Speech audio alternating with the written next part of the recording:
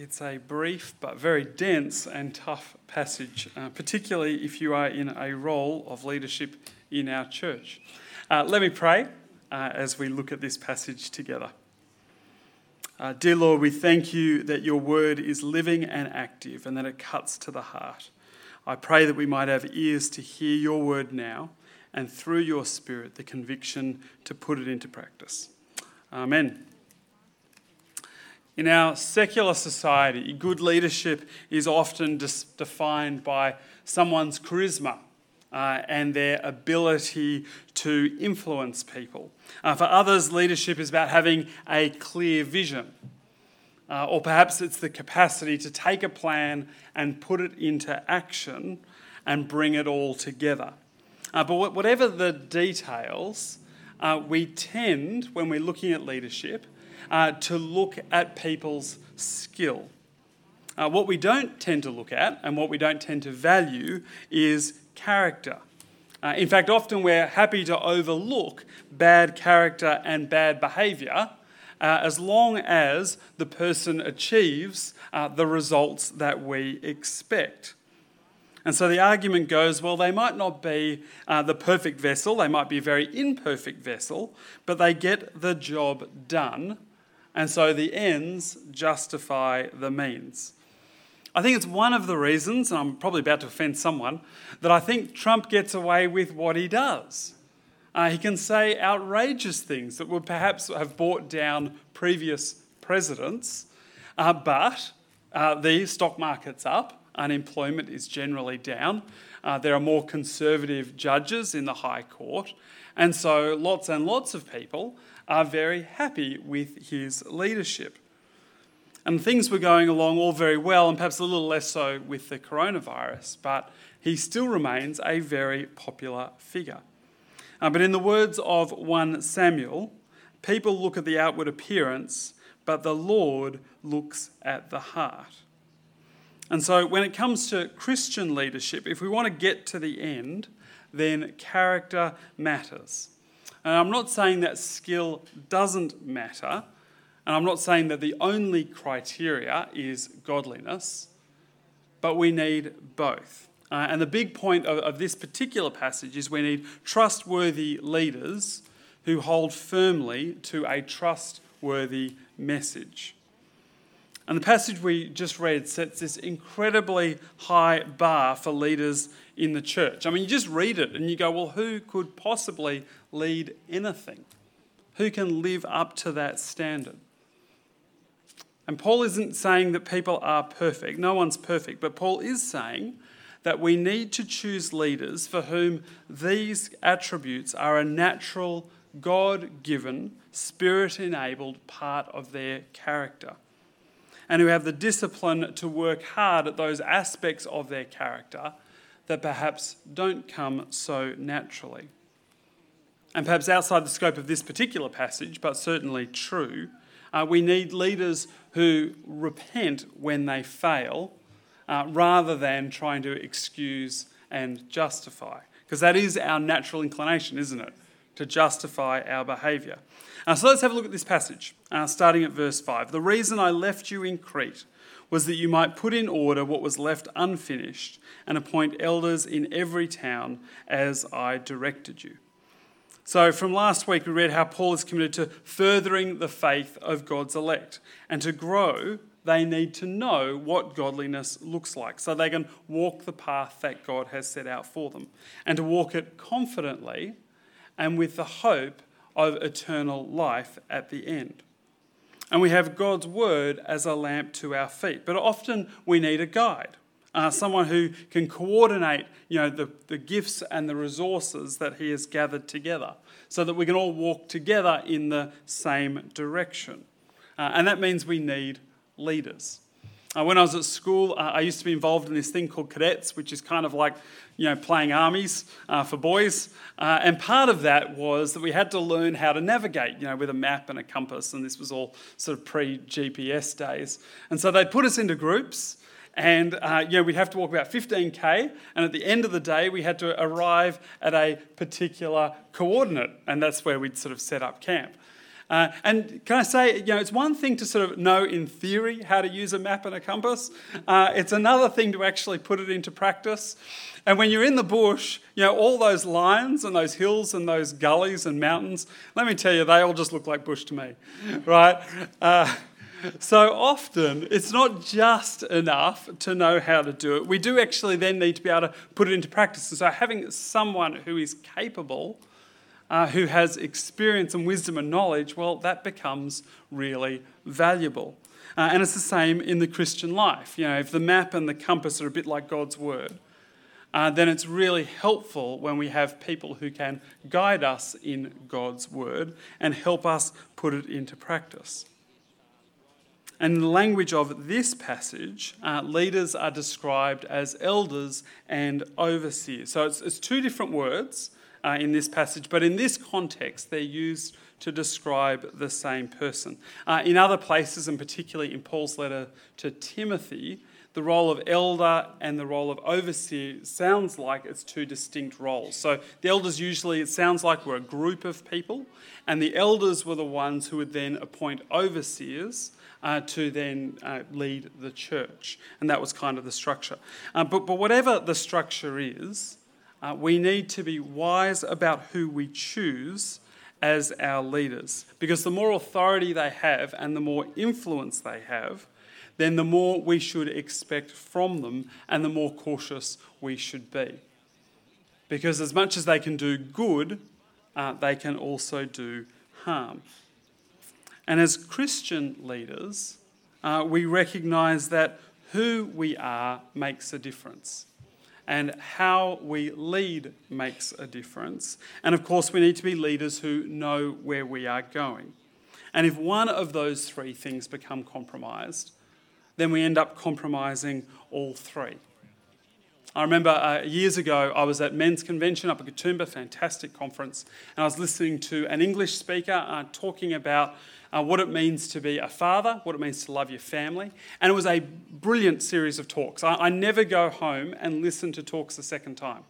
But I bought the tapes of these talks, I took them home, I watched them again, I gave them to my leaders to watch, I watched them in our Bible study, I just thought they were fantastic. About a year later, the speaker at that conference left his wife and moved in with another person. And it was really difficult to then listen to those talks again. The words hadn't changed. They were the same biblically faithful, gracious, godly words that he'd spoken a year ago. But what had changed was my perception of the person. So he was clear about where we should be going as Christian fathers. He was clear about how we should do it. But who he was, his character, had been compromised. And that made it difficult to listen to his message. So as Christians, we need to make sure that it's not just about what we say, not even just about how we say it, but who we are. And if we want to know someone's character, then a good place to start is our family. We're pretty good at keeping it together in public. We sort of know social etiquette and, we can do that. But when you get home, it's a bit of a safe spot. It's a bit of an unguarded spot.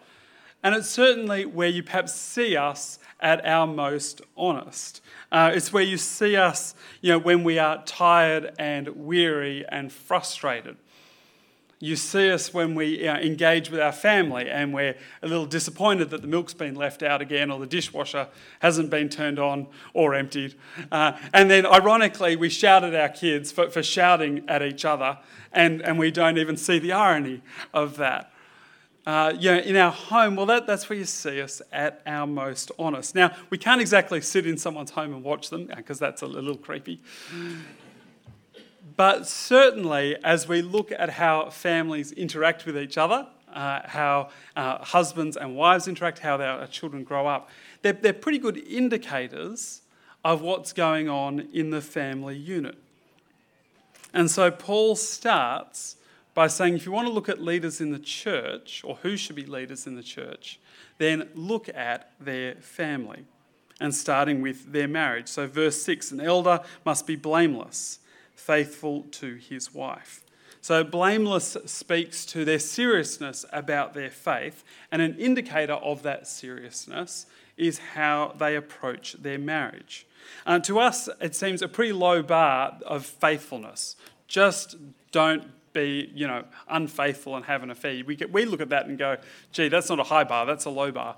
But if you were in Greek Roman culture, like you would have been in Crete, then actually faithfulness wasn't a moral category in the sense of being sexually faithful to your spouse, at least for a male.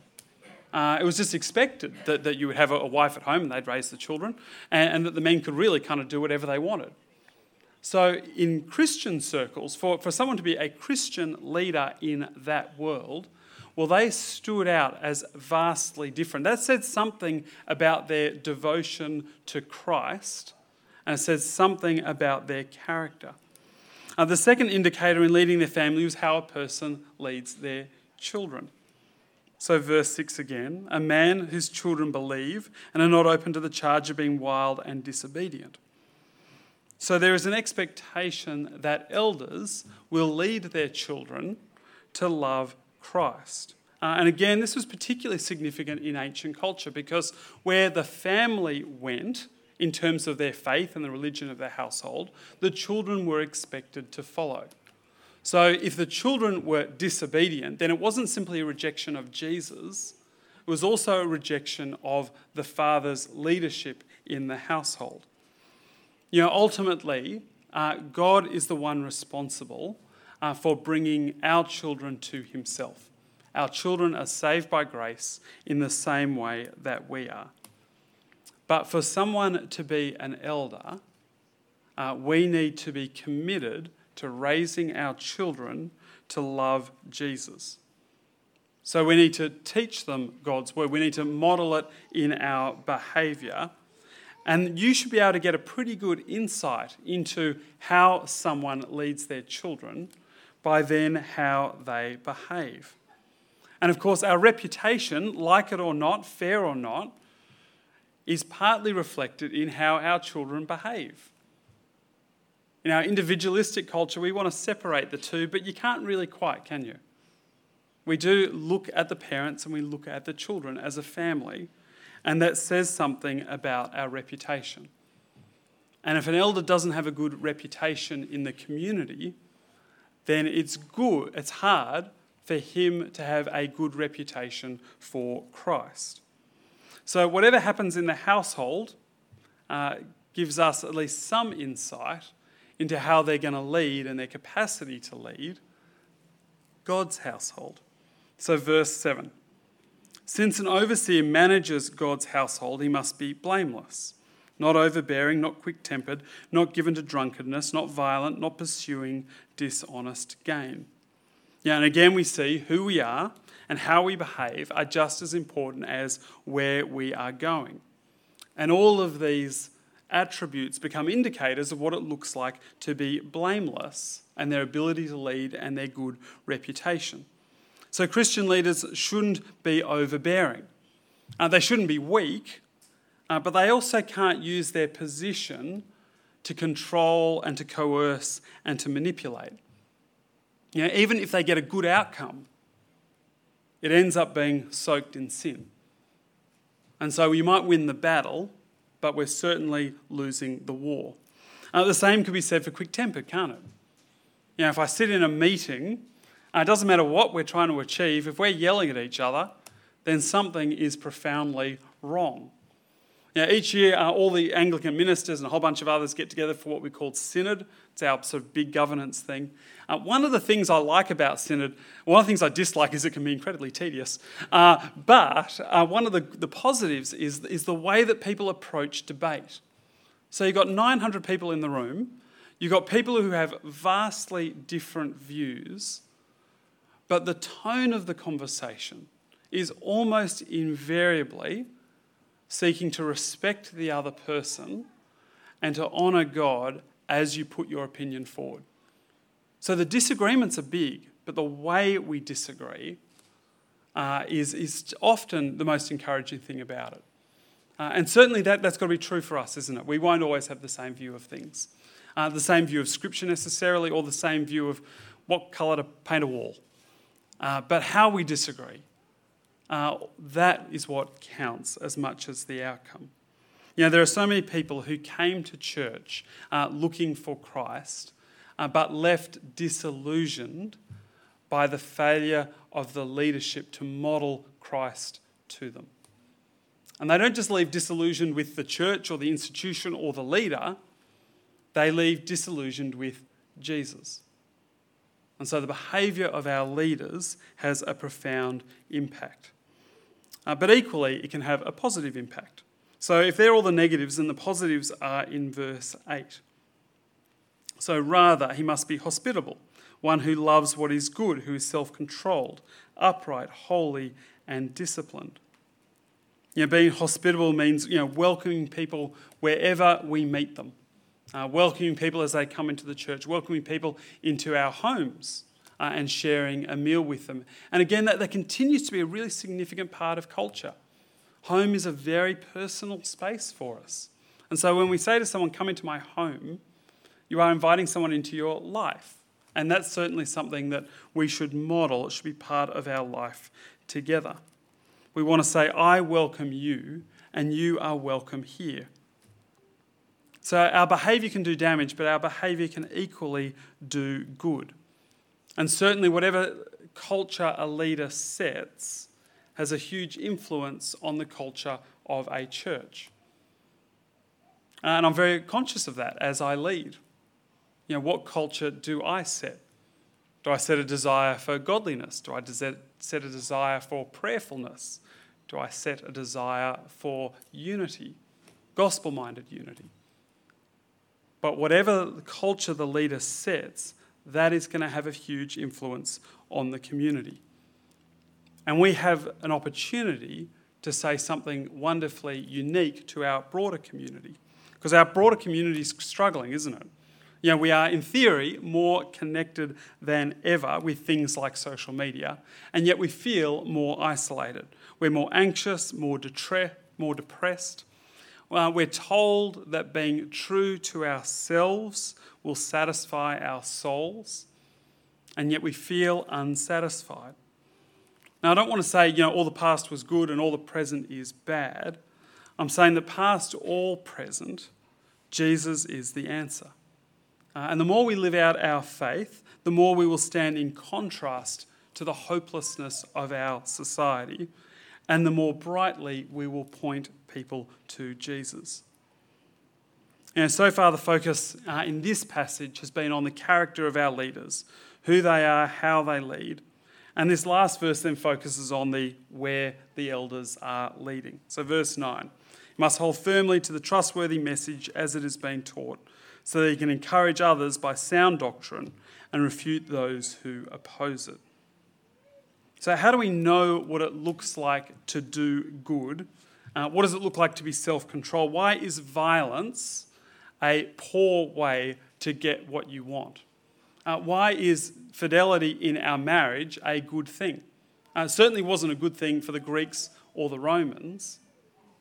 But of course, the answer to all of those things is because we understand who God has created us to be, and he speaks through his word. But God is concerned for more than just our ethics. All of those things are important, but more significantly, they're built on the foundation that we are created by God, and we are created to have a relationship with God through the death and the resurrection of Jesus. And every person from every nation is called to repent and commit to following Jesus. So in the words of Peter from the book of Acts, salvation is found in no one else, for there is no other name under heaven given to mankind by which we must be saved. That's the trustworthy message we've been taught, and that's the trustworthy message that we must defend. There are now plenty of leaders in the church who no longer believe Jesus is the Son of God, who died on the cross for our sin. They certainly see him as a great example of compassion and self-sacrifice. They love the fact that he stood up to the self-righteous religious establishment and that he was martyred by an oppressive Roman regime. But in the end, they reduced Jesus to an advocate for radical social change, which is a long way short from Saviour of the world. And it's not saying that we've got everything right and they've got everything wrong, but we have to be constantly guided and committed to what do the Scriptures say? Where do the Scriptures lead us? And when there are two different understandings about what the Bible says, well, then we need wisdom from our leaders, don't we? We need wisdom to know when it's so important and there's so much at stake that we cannot budge. And then we need wisdom to go, actually, there are some issues where there is less at stake and the differences are relatively minor, and therefore we let it go through to the keeper. So anything to do with salvation and how we are saved, well, at that point we need to be an immovable object. Anything to perhaps do with head coverings in the church, well, perhaps a little more cultural, and obviously we haven't been fighting that battle very hard in this room. But whatever it is, it does take wisdom from our leaders, doesn't it? It takes discernment. What are the really important things? What are the things we let go through to the keeper? And so we need trustworthy leaders who hold firm to a trustworthy message. This passage is first and foremost to those who would be elders in the church and to those who would choose those elders. Set the bar high. No leader is better than a bad leader. And as a friend said to me often, a fish rots from the head. So we need to choose our leaders wisely. But if these attributes are true for those who lead our church, then they're also true for everyone else in the church. So when we appoint parish councillors, we don't simply want people who are good at finance and policy and property. We want people who have a godly character. And when we choose people to lead our kids' ministry, we don't want young people who are simply enthusiastic and like children, or who perhaps are good communicators. We want people who are going to be godly role models to our children, who they can look up to in the room when they're leading, but also by reputation, how they live in the rest of the week. And if you're a Christian here today and you have no formal responsibility beyond your personal influence, then this passage is still about you, because leaders are simply modelling what every Christian is called to be. We've all been given God's Spirit. We should all desire to be people who are known for our character, people who are known for our integrity and our commitment to Christ, and who want to bring honour to the reputation of Christ. So for the Christians here today, here's my challenge question. What is your reputation? How does that reputation bring honour to Christ? And out of all those things that we listed today, what is one thing that you could work on? Let me pray. Dear Lord, as we've reflected on your word now, I pray that we might take seriously our responsibility to appoint godly leaders in whatever capacity they might serve, and help us to recognise and genuinely believe that we need godly character if we hope to honour you and achieve godly outcomes. Amen.